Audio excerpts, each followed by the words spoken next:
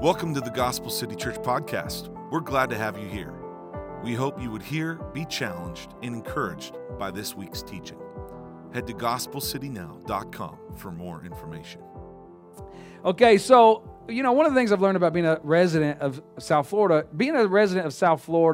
and not being a native of South Florida, I tend to go to the beach more than natives of South Florida, right? For whatever reason, if you live here, you never go to the beach, right? But what I have found, like as a resident now of South Florida, living as relatively close to the beach as we go, we frequent it often, and we enjoy it. I love the beach. I have no problem with the beach. I have a problem with the sun.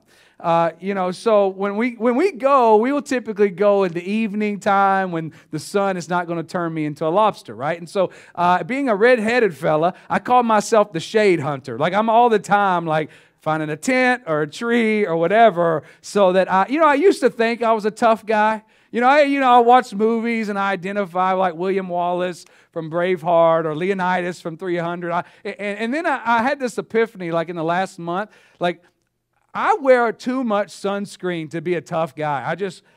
I don't know that you can be a tough guy and wear the SPF 90 that I do, right? Like, but I'm coming to grips with that. It's fine. And but anyway, so there, we love to go to the beach. We go to the beach, and it never fails. We're at the beach. My kids are playing. I'm in the chair under a tent, SPF 90. I'm watching them, and without fail, they'll be playing.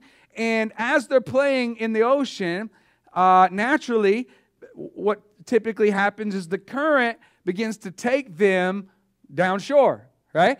They're not aware of that happening, but they begin to drift from the location that we're in to a different location, right? And then, matter of fact, we were there the other day, and our kids are looking up, and Emery kind of gets out of the ocean and walks up to where she thought we were still at, and I'm watching the whole thing, so I'm not going to let her get taken or anything, right? So I'm watching this whole thing happen, and she kind of half paying attention, and she walks up to another family thinking it's us, and then kind of looks up and like, what happened? There's kind of shock on her face, and I start waving her down, Emery, and so she runs over to us. But inevitably they drift down. They're playing in the ocean. They'll drift down, and I have to, as dad, hey kids, I'm out there, braving the sun, and I'm out there, hey kids, come back. You got to come back down here, right? Like you're getting too far down shore. I can't see you. You got to come back, and they can't swim back, right? They're fighting the current. So they get out of the ocean, they walk down the beach, and they get back into the location. Today we're looking at a passage where the writer of Hebrews is going to warn us about a spiritual drifting. And it's a drifting that we may not know is happening. We may not be aware of. And so the writer of Hebrews is serving as dad here for a moment to say, beware of drifting. Now, this is the writer of Hebrews has given us tons of theology already, and he's going to give us more today. That's one of the matter of fact, verse 5 through 9 is not really controversial, but kind of debated on what the context of the passage is. We'll talk somewhat on that. But this is the first real exhortation that the writer, or warning that the writer of Hebrews has given to the audience. And really, if you were to examine the entirety of the book of Hebrews, he gives 5 major warnings throughout the book, and this is the first one. And they all kind of increase in severity as they go along. And so this is his first warning to the church, to the really what are second generation believers, to not drift. And he's going to talk to us about that. So let's read, and then we'll kind of dive into what I believe the Lord has for us through this text. Verse 1, chapter 2. And I'm going to break it up into 2 sections. We'll read 1 through 4 here. Therefore, pause, remember, the therefore is that Jesus is superior. He's higher than the angels. The word came from him through God the Father, right? That's the therefore, all of chapter 1. Therefore, we must pay much closer attention to what we have heard, lest we drift away from it. For since the message declared by angels proved to be reliable, and every transgression or disobedience received a just retribution, how shall we escape if we neglect such a great salvation? It was declared at first by the Lord, And it was attested to us by those who heard, while God also bore witness by signs and wonders and various miracles and by gifts of the Holy Spirit distributed according to His will. All right, let's pause. First point that I want us to talk about for a moment is let us not drift away. I think that's the thrust of the message here that the writer is giving to the Hebrews. Don't drift away. Now, the drifting away described here, I believe it's talking about not just like a temporary backsliding, or you have a season where you're not where you're supposed to be. I think what the ultimate end of this drifting is apostasy. It's walking away from the faith. It's not being a believer. And remember, he's writing this to church folks, and we'll kind of deal with some of the implications of that in just a moment. And also remember that the entirety of the context of this passage is Jesus is better.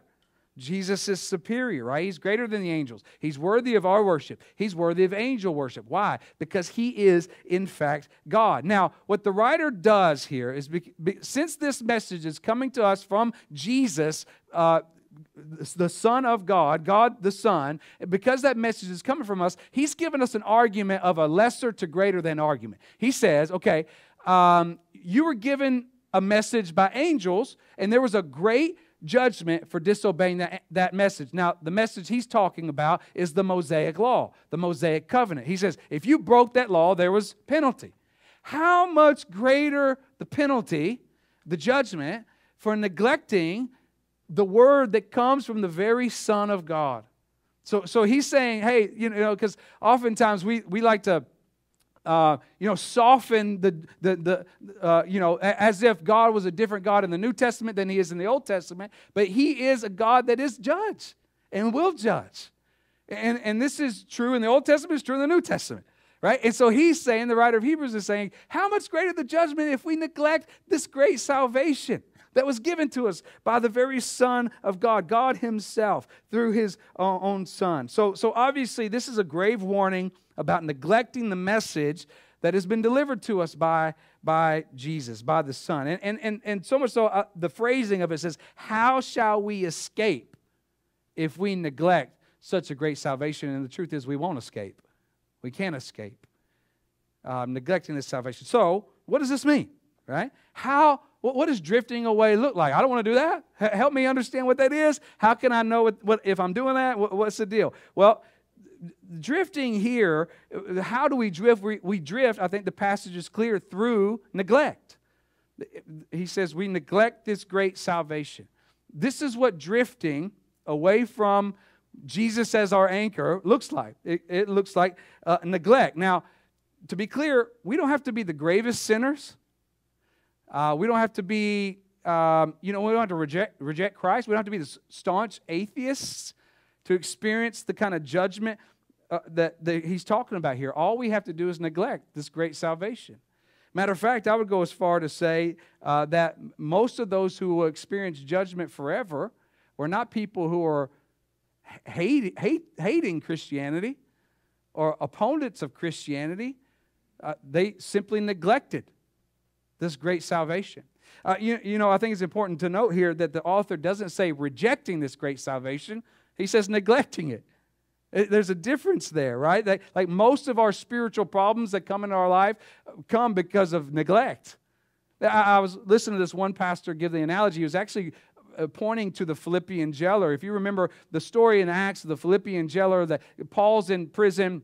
God shakes the prison, frees him, and the Philippian jailer is about to kill himself. And he says, whoa, don't kill yourself. And he's so amazed that these guys didn't flee when the prison was busted open. He asked the question, what must I do to be saved? And I think he was expecting a to-do list. If you pray your prayers and you do these things, then you'll be saved. But he didn't get a to-do list. He got believe. If you believe upon Jesus, you will be saved. But what if we ask that question in the inverse? What must we do to be lost? Nothing. Simply do nothing. We come into this world separated from God. And if nothing is done, if nothing is changes, we exit this world separated from God.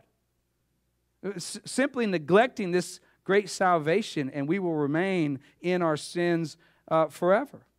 And this spiritual drift, begins when Christians begin to neglect this great salvation. That's why we center our church on the gospel. That's why we want to be a gospel-centered church. Why? Because we want to continue to preach the truth that we had heard. Why? So that we can cling close to it. Why? So that we won't drift and neglect this great salvation. We want to continue to remember it. We want to continue to hold fast to it. Oftentimes church will begin to shift into some level of, they'll forget the gospel and move into a more philanthropy kind of ideology. That is a drift away from the truth that we have heard. And ultimately you drift away from the truth of the gospel. And so we want to be gospel-centered as Gospel City Church. Right? That's what we want to be. We want to continue to preach the truth that God saves sinners and so all those kinds of things. Now, the question I think I have to answer here that is inherent in this text, but also throughout Hebrews. We're going to hit this a few times as we kind of study through Hebrews, but the question is, can I lose my salvation? Right? Because he's writing to the church here. And so who's he talking to? Right? I think there's a drifting that believers can walk through. I think there's an ultimate drifting that what we would call apostasy or rejecting the faith. And I would say that those people were not believers. So to answer the question, can you lose your salvation? I would say absolutely not. If you are saved, you are in the hand of the Son who's in the hand of the Father, and nothing can take you out of the hand. That's what John tells us. The Scripture goes on to say that nothing can separate us from the love of God, not even ourselves. Right? And so if we're saved, we're in Him. We can't lose that. Now the question is, are we saved? Right? Because you can be in the church and not be saved. Look at Judas. You can walk through the New Testament and see example after example after example of those within the church and not saved. So the real question is not, can you lose your salvation? The real question is, are you in fact saved? Now, if you're a believer and you drift away, you can take it to the bank that God disciplines those whom He loves in His kindness to lead you back to repentance, to bring you back to Himself. So if you're a believer that drifts, you can rest assured that the Lord will chastise those whom He loves. He will discipline those whom He loves. And He will not be okay with you just sitting there like that and remaining in that state. He's going to bring you back to Himself by whatever means necessary. This is why when you've experienced this, if you're a believer, you've walked away from the Lord, and God has used different things, whether it be sickness or just life wasn't going right or relationship issues or financial issues, and God broke you and used those things to get your attention, to bring you back to Himself. He disciplined you. Now, for the non-believer that drifts away, maybe they are in the church for a while, they maybe said the right things, they maybe prayed a prayer, they maybe even were baptized at some point, but then you've all experienced this, and people in your life, they begin to neglect the graces of God. They might neglect the Word, they might neglect His presence, prayer, they might neglect church. And 1 week quickly turns into 2 weeks, quickly turns into 2 months, quickly turns into 2 years, quickly turns into my whole worldview has changed, and now they're no longer following Christ or desiring to follow Christ. So what happened there? Well, they had proved themselves to not be with us, to not be in Christ, right? But that kind of drifting is what happens. Now, I would encourage for those not to drift too, even though they're not believers, because what better place for them to be in a place where they're going to hear the gospel that God might convert them and save them. And so you see the drifting between a believer and a non-believer. Those are two different kinds of driftings. Now, if you cross-reference this word neglect, it's going to point to a parable in Matthew 22 where in that parable, Jesus talks about a king who invited guests to a banquet, to a party, right? And all this is talking about really the kingdom. And he's inviting them to his son's wedding party. He's inviting them all in. And it said that there were some that they paid no attention and went their way, one to his farm and another to his business. They paid no attention. So synonymous to neglecting is someone who pays no attention, who doesn't have intentionality about spiritual things. But when you have no intentionality about spiritual things, this is what causes the drifting. right? We want to be people that are close and cling close to the anchor of Christ, right? And you can also translate it, they made light of.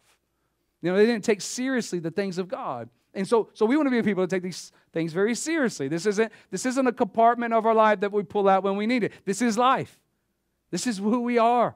We are God's people. We are God's chosen people. We are His, and He is the crux of our life, the very center of our life, and everything rotates in and through Him, around Him, right? And so neglect is a big issue for the early church. He's writing to them, but I think it's a big issue for us. It's a big danger for us that we would cling close and particularly neglect Him through the things that He has given us. And you're going to see that throughout Hebrews. He's going to tell them, do not neglect meeting together. He's going to teach them, and we're going to talk more, not neglecting the Word of God, not neglecting prayer. Like He's going to continue to exhort them to not neglect the graces that God has given them so that they can be close to the Lord. So, how then do we not drift? Again, the text. It says, we must pay closer attention to what we've heard. Again, if you attend here weekly, you're going to hear the gospel. It's in our name, for crying out loud. We're going to preach it. And I was reading a book this week, and the intro of this book said, basically, I've written the same book 25 times, but with a new bent to it. And what does he say? He says, that book that I've written 25 times is the gospel. And I said, praise God for that. That's what I want to say about myself. I preach the same sermon every week. It's the gospel. And it's just, how does that flesh out in the text? And what way are we going to look at the gospel this week? Here's what I would encourage for you, that maybe I begin to go into talking about the good news of Jesus Christ and how He saves sinners, and it's by grace through faith that we're saved, not works of our own, so that no man may boast, and you may begin to kind of tune out. I would plead with you. Yes, you maybe have heard it 1,000 times. Listen 1,001, because it might be the 1,001st time that God does an even greater work in your heart and soul for the sake of His name. So we pay closer attention to the gospel. And notice the intentionality. Pay much closer attention. You've heard me say this before. Godliness isn't something you fall into. It's not something that happens accidentally. This is God. You don't just wake up one day and you're like, oh, yeah, now I'm godly. No, it's time and years of spending in the presence of God, in His Word. With Christianity, there is no stagnation. You're either growing in Christ or you're drifting away. And so we want to be people that just pay much closer attention. We want to have great intentionality, that we want to be close to Him and stay close to Him, right? And particularly that we would stay close to Him, pay attention to what we have heard. Well, they heard the gospel, right? How did they hear it? The writer goes on to say how this word came to him. First, which we talked about in week 1, it came through the Lord Himself. That the Father used to speak through the prophets. Now He's, in these last days, given us the message through His own Son. That's the first way that He spoke. Second way, He says, it was attested to us by those who heard. What He's talking about here is the apostles, right? And by the way, that's the same way we hear through the Word of God written to us from the apostles in this time, so that we can know what they were teaching and what they were teaching about the Lord. And so it was attested to them by the apostles, the church leaders, those that were spreading the gospel from the things that happened through Pentecost. So it was given to them by others. Side note here, this particular passage is the one, if you were curious about week 1, most of you probably don't care, but that this is the verse that is used to say Paul actually didn't write this letter, because the author seems to put himself in the category of people that were second generation Christians. But this message came to us by those who were the eyewitnesses. So just a little side note there. But what we do see, obviously, is God uses people to speak to people. He's still doing that. How will they know unless someone goes? How will they hear unless someone preaches? How beautiful are the feet of those who bring the good news. God uses people in people's lives to speak the message of truth to people, right? We know that to be true. And then lastly, we see the works of God. Now, the listed three things are signs, wonders, and various miracles. These are oftentimes lumped together because they're so simultaneous, similar, that it's hard to differentiate between the three. You oftentimes see them together in a lot of different ways. Essentially, what we need to know is the works of God was used to validate the Word and the works of God in the early church. And then he goes on to describe the gifts of the Holy Spirit that were given according to His will. What we need to know is that these were not arbitrary, but they were also not for all. He was giving particular gifts to particular people for particular purposes. And so those were going to accomplish His work in the world. He's still giving His Holy Spirit to accomplish His work in the world. And some are teachers and some are whatever. We have different giftings that God uses in His church to accomplish His work. Now, all right, let's get into 5. Verse 5 says, "For it was not to angels that God subjected the world to come, of which we are speaking. It has been testified somewhere, what is man that you are mindful of him? Or son of man that you would take care for him? You made him for a little while lower than the angels. You have crowned him with glory and honor, putting everything in subjection under his feet. Now, in putting everything in subjection to him, he left nothing outside his control. At present, we do not yet see everything in subjection to him, but we see him who for a little while was made lower than the angels, namely Jesus, crowned with glory and honor because of the suffering of death, so that by the grace of God he might taste death for everyone." Okay, let's stop there. We see at the beginning of the passage the word "for" that's going to connect this section to kind of everything that's come before it, but also to the previous 4 verses that we had just read. And kind of the idea here, or the bottom line here, is he's saying these can drift and neglect this great salvation and devote themselves to the law mediated by angels, devote themselves to angels instead of the Lord. I want to remind you that the audience that is being written to had a very high view of angels, right? And so some of their temptation wasn't necessarily drifting into worldliness, it was drifting back into the law. They wanted to go back into sacrificial system. They wanted to go back into seeing a higher view of angels than the very Son of God. And so what we need to know is that drifting away can look like drifting towards worldliness, certainly, but it can also look like drifting towards legalism. And any kind of drifting from the gospel is a drifting away. And that's what you see happening here, is that these people want to go back to the law, back to lifeless religion, back to what is death. And they want to head to this kind of legalism, this making sacrifices again and keeping the law and doing those kinds of things. And that's a drifting away from the gospel. And that's what the writer is pleading with them. And that's what we too, we need to be a people that cling to the graces that God has given us. The church, the word, prayer, that we would not go towards worldliness, but we'd also not go towards the way of legalism and make such a religion that is void of the gospel.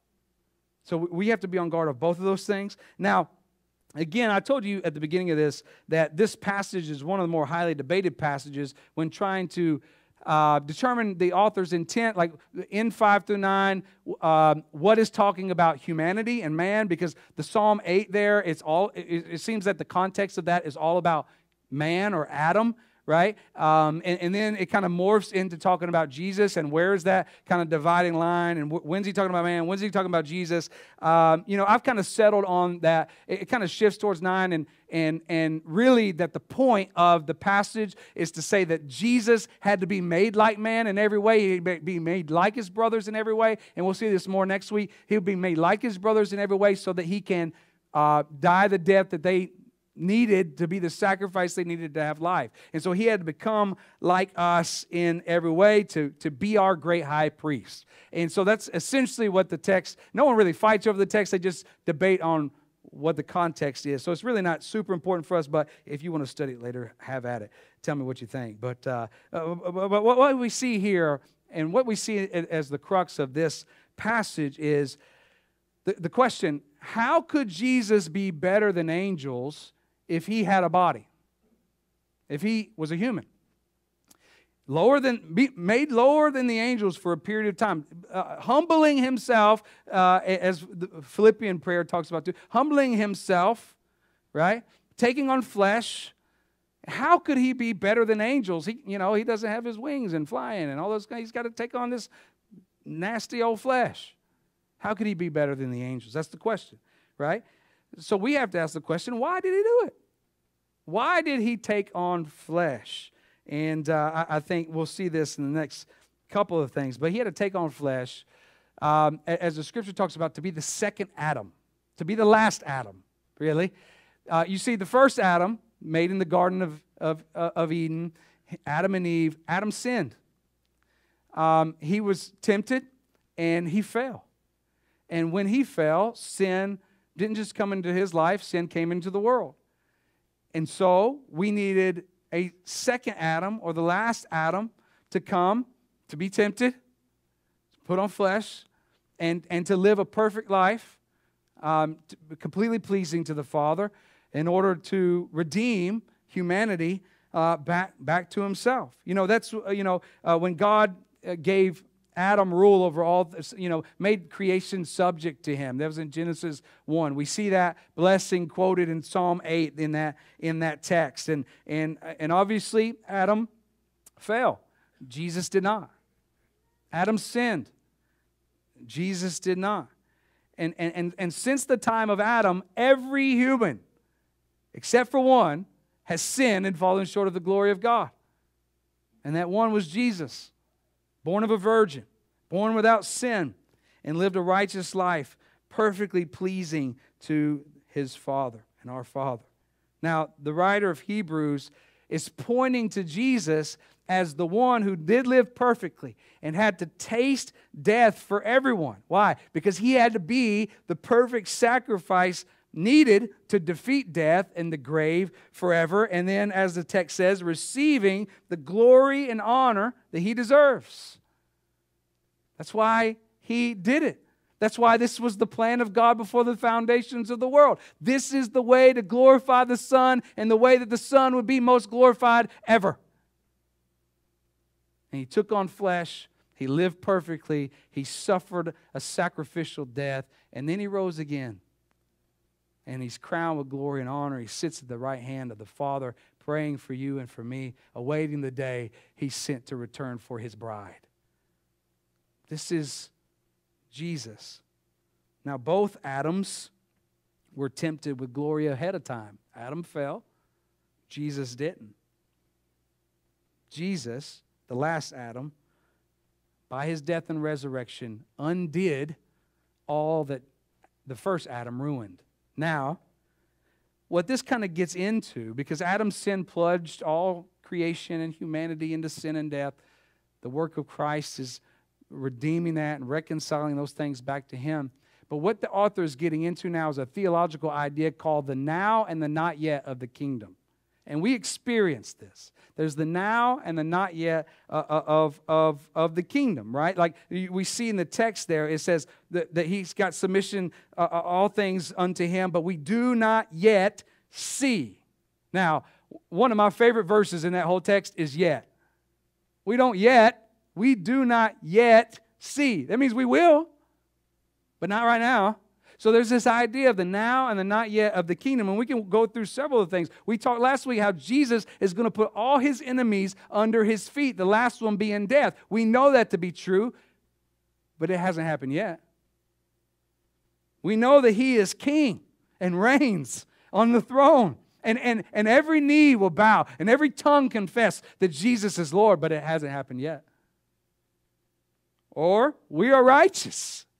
We are justified before God, and we are holy and blameless before him, and we will be clothed with white and given a glorified body. But not yet. We still got these guys. Or we are free. Free in Christ. And if the Son has set you free, you are free indeed. But we still walk in a world that is bound by a curse. So there's some now and not yet to the kingdom. So in light of all of this, the encouragement not to drift and and the encouragement to pay much closer attention to the gospel, the things that we have heard, and the now and the not yet of the kingdom. How are we then to live between the now and the not yet? Well, okay, we're here, we're going there. What do we do between now and then? How are we supposed to live? How are we supposed to not drift from the truth that we have heard? How are we supposed to pay much closer attention to the gospel?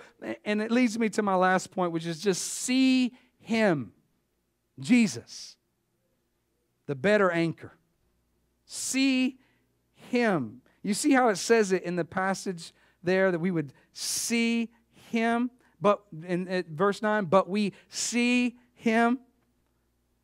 Now, notice what the text doesn't say. It doesn't say we have seen Him, namely Jesus. It doesn't say that we will see Him. It doesn't say that we can see Him if we figure all this out. It says we see Him now, continually. Well, how does that happen? It happens by faith. Someone said faith is the eye of the soul. We see Jesus by faith. And that is it. We behold Jesus. We hold fast to the anchor by faith. We see Him by faith. That's exactly what faith is. It's seeing Him. You know, faith is regularly seeing Jesus. And I'm not talking about you see Him in your burnt toast. I'm not talking about you see Him in clouds in the sky.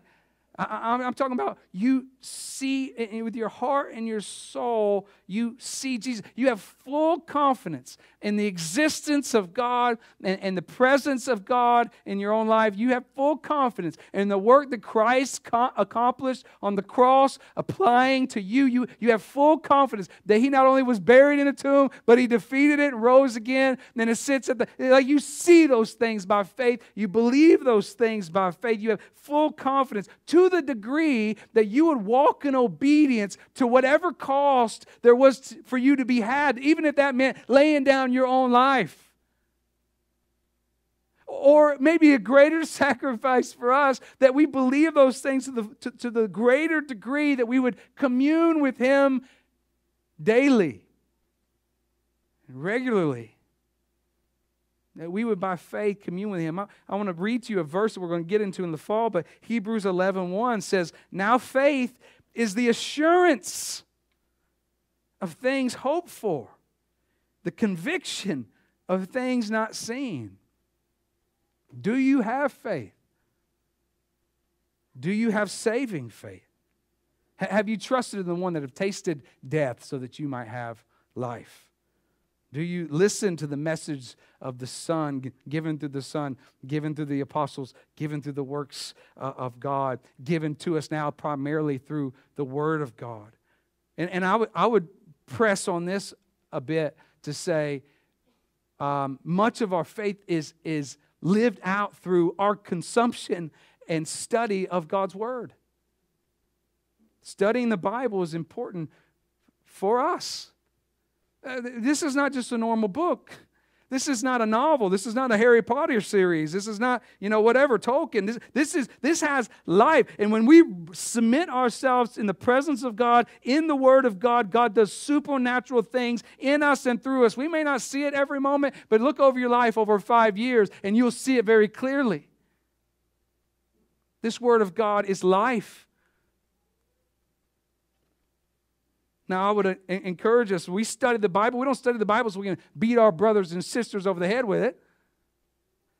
We also don't study our Bible to impress our peers.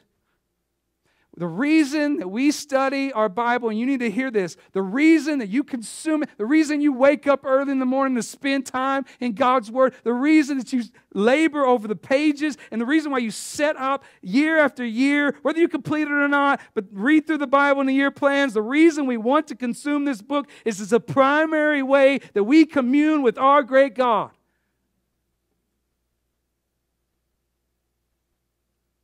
That's why we want it. Because He spoke a word to us, and we want to hear that word. And we know that the Holy Spirit that inspired this word, that same Holy Spirit that resides in us, when those two things come together, He begins to make people that look like Jesus, love like Jesus, do church like Jesus, work like Jesus, share the gospel like Jesus. that cling close to the anchor of Christ. So this is how we keep from drifting. This is how we cling to the anchor. We hold fast to Him. And Christ, no doubt, is the better anchor. We need to cling to Him. Now, the thing you need to know about anchors is anchors don't move. We do. We have the tendency to drift. So, we keep from drifting by not neglecting the graces that He's given us, the Word, prayer, the church. You know, when you drift, you don't know you're drifting. Till you look up and like, how did I get here? You don't realize that you're drifting until your eyes open and you're like, hey, I'm a mile down the beach. How did this happen? So, you know, you don't have to be very far off course to kind of open your eyes and be like, man, something happened. I didn't know something was happening, but I neglected these things and now I've drifted down and I'm not where I wanted to be. Now, guys, this is not, you know, rocket science. John 17:17 says this, that God sanctifies us through His Word. That's pretty clear, right? He sanctifies us through His Word. He makes us like Himself through His Word. Godliness doesn't happen by accident. It happens by a people that are people of the Word. So we should be in the Word. We should pray the Word. We should be around preaching of the Word. We should be around people of the Word. The gospel, the Word of God should saturate our lives. This is how we cling to the very anchor of our souls. This is how we avoid drifting and neglecting. Now, as God's child, maybe you've drifted down beach. Listen to how great God is. He's so loving that He doesn't just continue to let you drift. He says, hey, son, daughter, whom I love, you're getting too far away. Come out of the ocean through repentance and come. And He welcomes us back every time. If He doesn't meet us there. So we need to be a people that are clinging fast to the anchor of God. And if we've drifted, there's no shame. There is no condemnation for those who are in Christ Jesus. Just get out of the water and walk back to Him. And if you're close to Him, your response should be, praise be to God. Praise be to God that He's given me a great attention, to pay much closer attention to Him, that I haven't drifted. Because I know if I drift, it's because I didn't know I was drifting.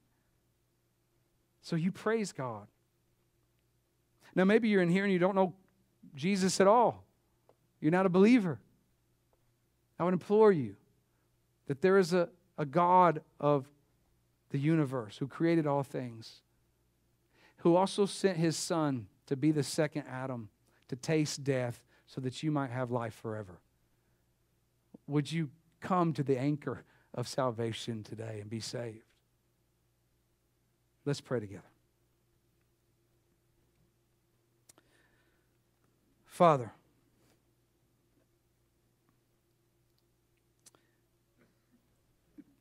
you know, so much of our faith is, we're so fickle.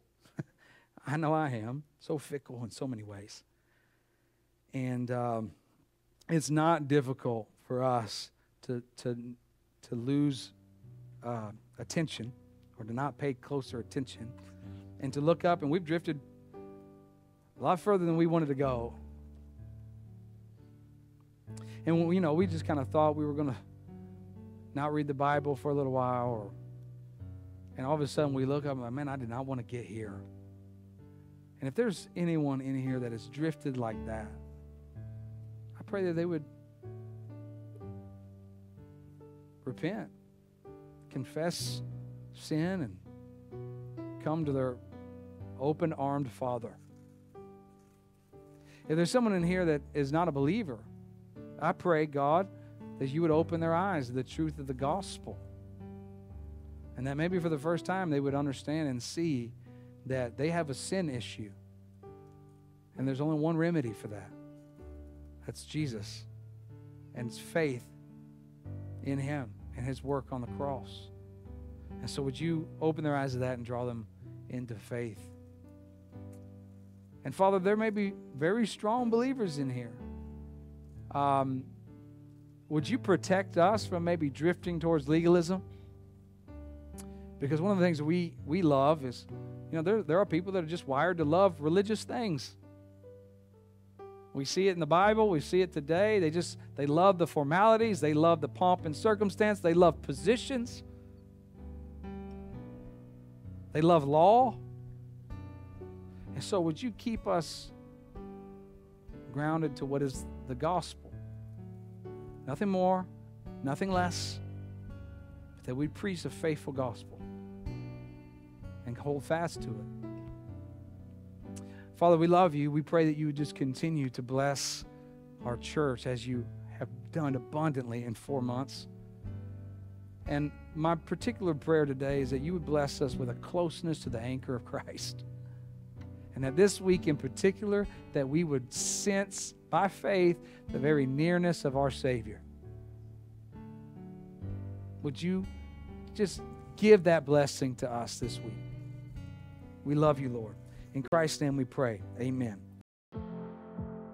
Thank you for listening to the Gospel City Church podcast. We hope you found encouragement, inspiration, and biblical truth that will challenge you and help you grow in your relationship with God.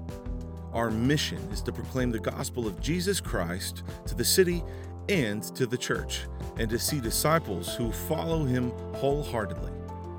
If you enjoyed this episode, please subscribe to our podcast and leave us a review. This will help us reach more people with a life-changing message of the gospel. You can also visit our website at gospelcitynow.com to learn more about our church and our ministry. Remember, the gospel is not just a message to be heard, it's to be lived. So let us be sent out this week boldly bringing hope, love, and truth to the city and the church. Thank you again for listening, and we look forward to next time.